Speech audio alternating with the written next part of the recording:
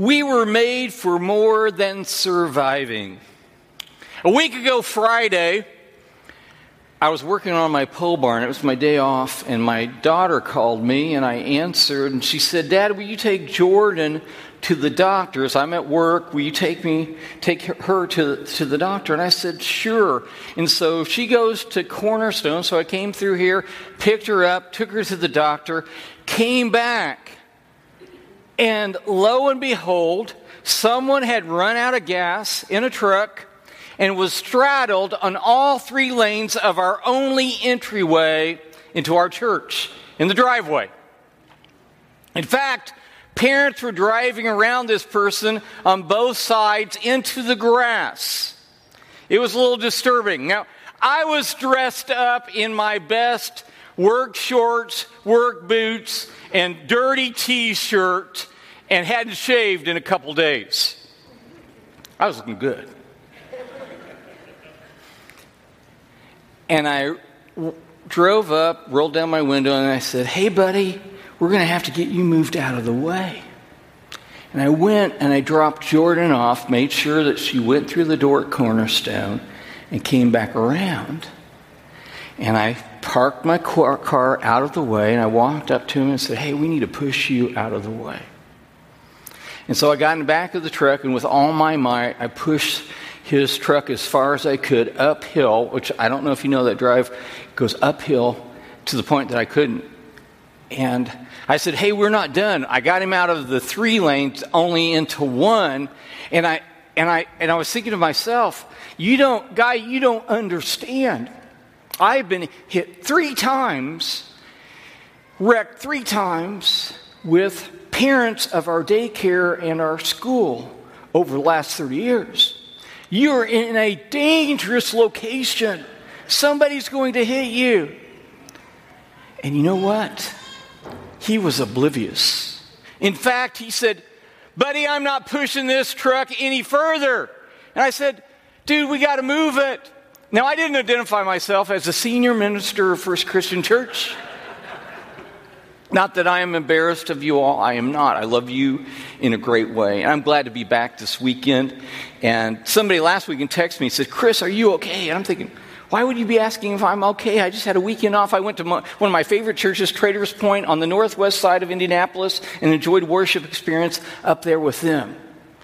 And I text back, "Yeah, I'm fine. Well, our whole staff had COVID, and we thought you might have COVID too." Not our whole staff, 4 of our families. And the last time I preached, if you thought I was being glib about them having COVID, and please understand if you're online, every Sunday is not NFL Jersey Sunday, but this happens to be Jersey Sunday. And I apologize to you for not... I love our staff. I'm just so happy that none of them ended up in ICU and they're all back to work. Amen? Let's give it up for our staff. Wonderful staff. I love them. And that was just an extra level of stress on me because I thought, somebody's going to end up in the ICU, and this is not going to be good. And I can't afford, I love them. I don't want to lose any one of them. Amen? And we don't want to lose anyone. And so please understand. So anyway, I'm pushing this guy, and he won't go any further. He said, "I'm not going anywhere." I said, "Dude, we got to get out of the way. You don't understand." "Well, I understand. I am not moving this truck anywhere."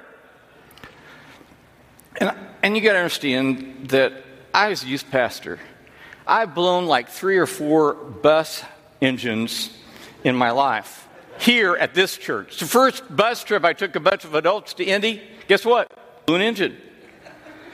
I had no brakes, and I've rolled through stoplights. I have broke down all different kinds of places on Indian reservations, in Lexington, Kentucky. We've everywhere, and I was stuck, and my blood pressure was getting a little high, and I was getting a little angry. I got to be honest.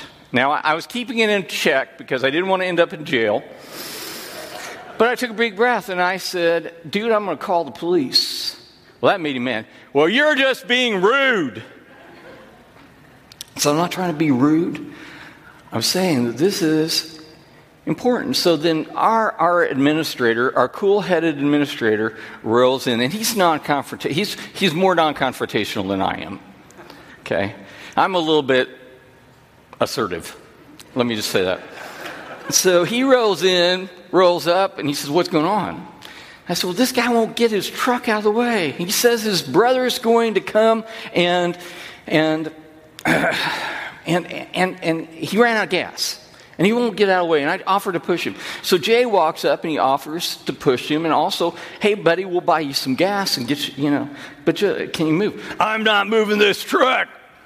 Thinking, oh my gosh, this is I am just like beside myself. Jay drives the truck. So you know what I did? I sat on his bumper. He said, "Chris, you can go back to work. This is your day off." I said, "No, I'm not leaving until something is resolved here." So finally, and Jay says, and then Jay walks up to him and has, say, "Hey, we'll push you out of the way. We'll offer you," again, in a nicer voice and in a kinder way. And the guy says, "I'm not moving this truck." Say, okay, so I'm on a stopwatch, and I'm thinking, okay, I'll give you 10 minutes. I'm calling the police, and then they will resolve this. And I look at Jay and I say, I just don't understand why somebody wouldn't get out of the way. He doesn't understand that we have hundreds of cars through here, and I've been hit 3 times, and he doesn't know the danger that he's in. I mean, it's crazy. When we're going to repave the parking lot this fall, and we're going to line it, and we're going to put some stop signs and stuff up, because there are near accidents happening often around here. And so people just don't get it.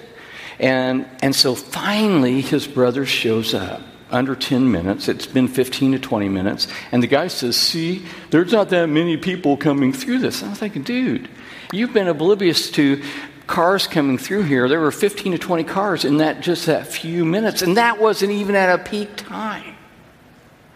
And so then he gets his gas and he backs up and backs up on Highway 40 and takes off. And just, hammers it down out in front, burning rubber. And his brother comes up and says, "Guys, you don't understand. My brother's had a broken back. He'd been in an industrial accident, and he couldn't push that truck." And Jay and I looked at him and said, "We'll push the truck for him. We just wanted to get it out of the way because this is a dangerous spot. People, we have near misses all the time, and if one person doesn't pay attention, they will hit him, and we'll have a problem." And so what I came to, and this is something that I struggled with for a while. And you say, "Well, Chris, you're just a little bit wound up."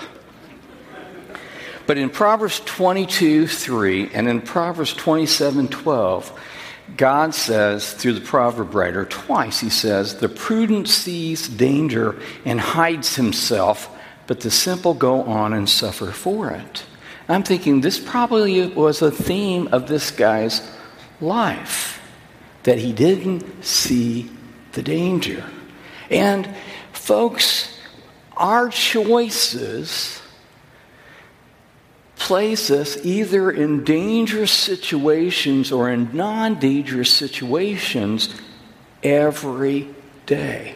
And our life choices are so very, very important.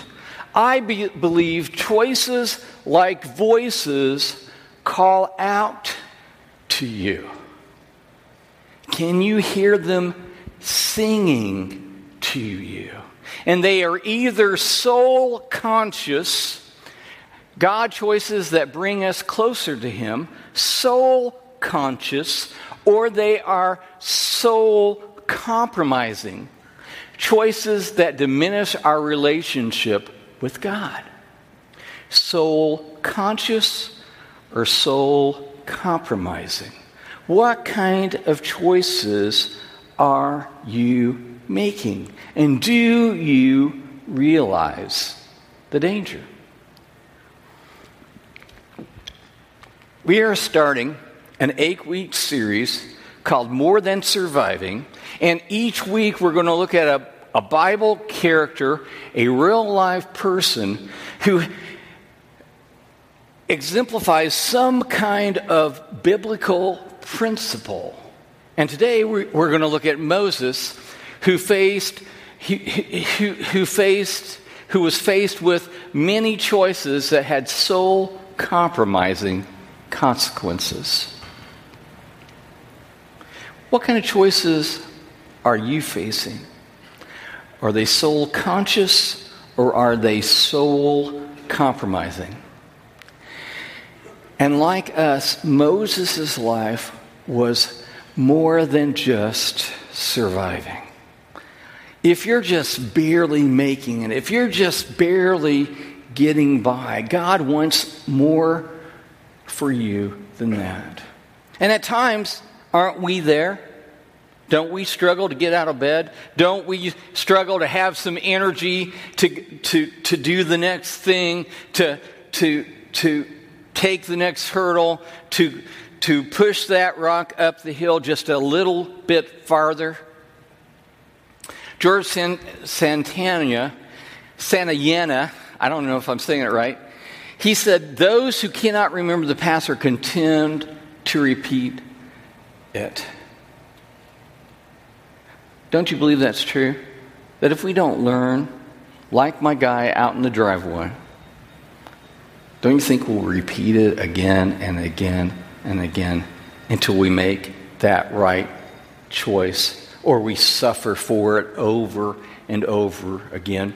I've seen it with addictions. I've seen it with adultery. I've seen it in divorce. I've seen it in families. I've seen it with children. I've seen it around me. And I've seen people suffer for their choices. And that is so very important that people realize, you realize the importance of making soul-conscious choices in your life. If you're just starting out, or if you're restarting and rebooting, whether you're taking a moment and reflecting on your life and saying, hey, I want to do this differently, that's where those soul-conscious choices become so very important. And in Scripture today, we're going to look at Hebrews chapter 11, verses 23 through 28, and we're going to look at soul-conscious choices that Moses made. 4 of them. If you turn in your Bibles or your tablets, or if you have YouVersion, please turn to Hebrews chapter 11, verse 23. And the Hebrew writer writes, he says, by faith Moses, when he was born, was hidden for 3 months by his parents because they saw that the child was beautiful, and they were not afraid of the king's edict. Now this is important because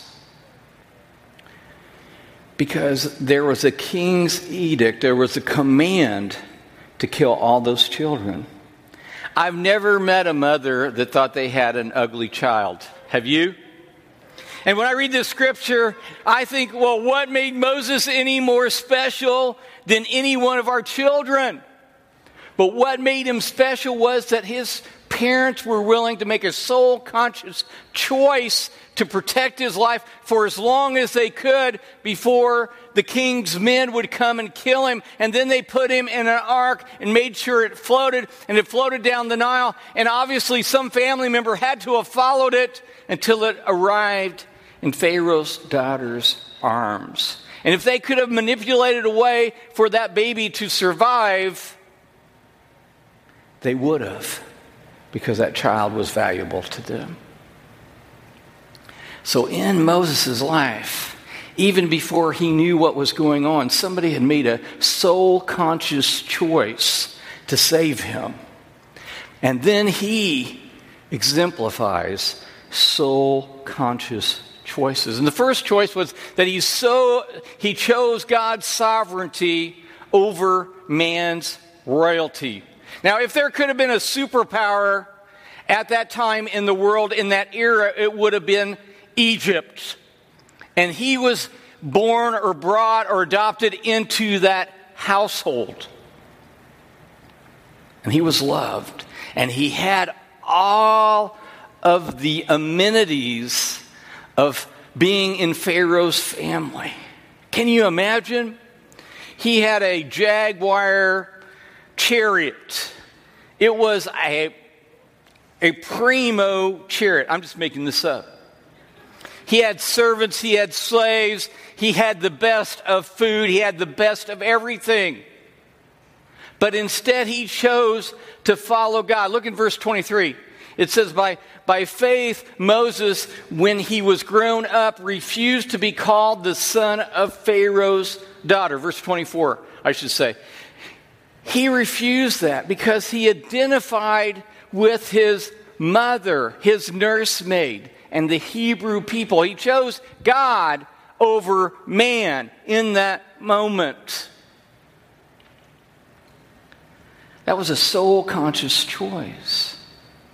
Do you choose the sovereignty of God over celebrity and popularity and renown in your lives? Whose example do you follow? It's difficult on social media. Do you measure your life by how popular and how many likes you get? Or do you choose to be popular with God? So he chose sovereignty over royalty. He chose persecution over pleasure. That's hardness over happiness. That is so very hard to do. That's choosing to get out of our comfort zone. That is choosing to endure pain instead of pleasure. That takes discipline. That takes self-control. Look at verse 25. The Hebrew writer writes, choosing rather to be mistreated with the people of God than to enjoy the fleeting pleasures of sin. What do you choose in your lives? Do you choose the pain or do you choose the simple, fleeting pleasures of sin? If you look around in our culture, we've accepted sin as a part of a lifestyle thing today. And we rationalize and we justify the way we are and what we do. And anybody can rationalize anything in any way. And I've learned that whether it's the guy out in the truck in the middle of the road blocking the way, he had a reason to do that. He had rationalized it in his mind. It was okay. I'd rationalize why it was okay for me to be upset that he had rationalized that it was okay. Were we both kind of wrong? Probably. But folks, what does the Word of God say? How does God guide us? And to what point does He guide us? Do we follow His commands, His precepts, His ordinance? Do we live by His grace through His Spirit to be controlled by Him? So Moses chose sovereignty over royalty, persecution over pleasure, and reward over riches. Now this is hard. This is hard because we have so much. You are rich. I am rich. Do you realize that? How blessed you are by God. We take so much for granted. Look at verse 26. He considered the reproach of Christ greater wealth than the treasures of Egypt, for he was looking to the reward. Now this is an interesting verse. First of all, of course, Jesus wasn't around in Old Testament times in Exodus, the second book of the Bible. This was really early in Hebrew history. And yet, Moses chose the Messiah, the prophet that would come. Even in Deuteronomy, Moses writes about the coming one, and he chose to follow him rather than to enjoy the rewards, the material goods that he could have had. He enjoyed he could have had the riches, but he saw the reward of the Messiah that would come. And to me, that's amazing. That promise was so far off. I was talking to someone who identified themselves as an agnostic yesterday, and she actually had a rabbi that was an agnostic person, and she was surprised that what he believed and what he did didn't match what she believed and what she did. And they both, even though they were agnostics, had this Judeo-Christian kind of ethic. And she said, he doesn't live up to what I believe he should do. I'm thought, well, that's calling, what is it, the kettle black, isn't it? I thought it was fascinating. The pot was calling the kettle black. Did I say that right? I thought that was fascinating. I said, well, I grieve for the Jewish people because a lot of them are agnostics because they have not realized the Messiah has come. And so that promise is so far off in the prophecy, they don't see that as being fulfilled. So there's a lot of agnostic Jews today. But she identified and she said, well, I'm kind of an agnostic Christian. I was raised up in the church, but I'm an agnostic. And I said, well, that's interesting because then, unlike us who believe the Bible and the value system of the Bible, of what God teaches about values, you are making up your own. And obviously, I'm not going to match your value system, and he is not going to match your value system, nor you his. Because then it becomes so subjective that anything goes, doesn't it? Where we have a bedrock is on the Word of God. See, Moses realized that this is the guy that had the commandments cut out of Mount Sinai by the finger of God. Remember? And then he came down, and what did he see? He saw the Israelites idolizing and fornicating and doing all kinds of wrong things. And what did he do? He threw the 10 Commandments down and broke them, literally. And then what did he do? God took him back up to the mountain and did it all over again. Because those commandments were rock solid, weren't they? Friends, do we choose heavenly spiritual rewards over earthly material riches? What do you choose? So Moses chose sovereignty over royalty, persecution over pleasure, reward over riches, and finally chose the eternal over the temporal. He lived for the then and there. Look at verses 27 and 28. It says, by faith he left Egypt, not being afraid of the anger of the king, for he endured as seeing him who is invisible. He kept the Passover and sprinkled the blood so that the destroyer of the firstborn might not touch them. Have you heard the saying that they are so heavenly minded that they are not any earthly good? Have you heard that before? I don't agree with that statement. Why? Because history shows that the people that changed cultures, changed society, changed the way people thought were those that were believers, that had their mind on the reward that was coming. Slavery was done away with through people like that. America was created through people like that. The freedom that we enjoy, the prosperity that we enjoy, is because of people like that. C.S. Lewis said it like this. He said, those that had their minds set on eternity are the ones that make the difference in the present, because they see the reward, that invisible reward. That's what drove Moses, and that is what will drive you in this life, is keep your mind on the reward. You see, Moses chose God's glory over his own. He even wrote about it. Read the Bible in Exodus and Deuteronomy. You know what Moses said? He was the humblest man that ever lived. Humblest man that ever lived. He was pretty proud of that, you know? The question is, do you choose the eternal over the temporal? Where is your reward? Where's your focus? Where are your thoughts? Now, you might be a New Testament person, and I'm preaching an Old Testament concept out of Hebrews. But how does that Old Testament relate to the soul-conscious choices we make today? New Testament people. 1 Peter chapter 2, verses 9 through 12, he says, "But you are a chosen race, a royal priesthood, a holy nation, a people for his own possession, that you may proclaim the excellencies of him who called you out of darkness into his marvelous light." That is who you are. Once you were not a people, but now you are God's people. Once you had not received mercy, but now you have received mercy. Is that your identity?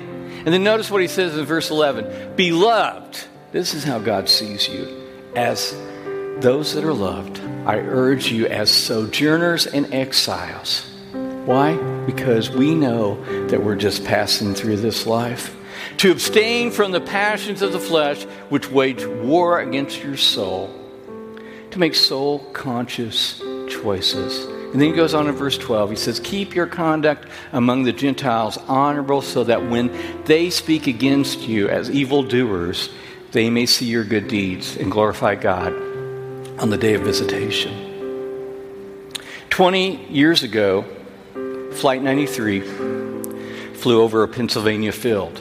I've been there, saw the memorial. The plane went down in a field. Todd Beamer knew that they were hijacked. He knew what the outcome would possibly be. But he took a group of passengers, and they quoted Psalm 23, and he said, "Let's roll." And they gave their lives that they might save others. Soul-conscious choice that he made that day to take action. He realized the danger. He was no fool. Wasn't simple. He gave his life. They gave their lives that they might save others. Today, you have a choice in following Jesus. For you that have not received him as Lord and Savior of your lives. If you're online today, we encourage you to join us and follow Jesus. But the deal is this. You're either a follower, an admirer, or a user of Jesus. You know users. I know users. I have some rentals. And when there are a lot of people that want to rent right now. And when I interview people, they've checked me out on Facebook. So they start talking God at that point. And guess what? If you know God and you're a Christian, you don't have to talk God with the pastor who's the landlord. But if you're a user, that's what you talk. And so they're off the list because obviously they don't know God. They're just trying to use him rather than follow him. And then there are admirers that say, "Oh yeah, I like Christians, I like Christianity, I used to go to church, I used to have a relationship." That's an admirer. But a true follower is faithful, consistent, living for him. It doesn't mean that they're perfect. But they have chosen to follow Jesus, to adhere to him even when they fail, even when it gets hard, because they have made a soul-conscious choice for him.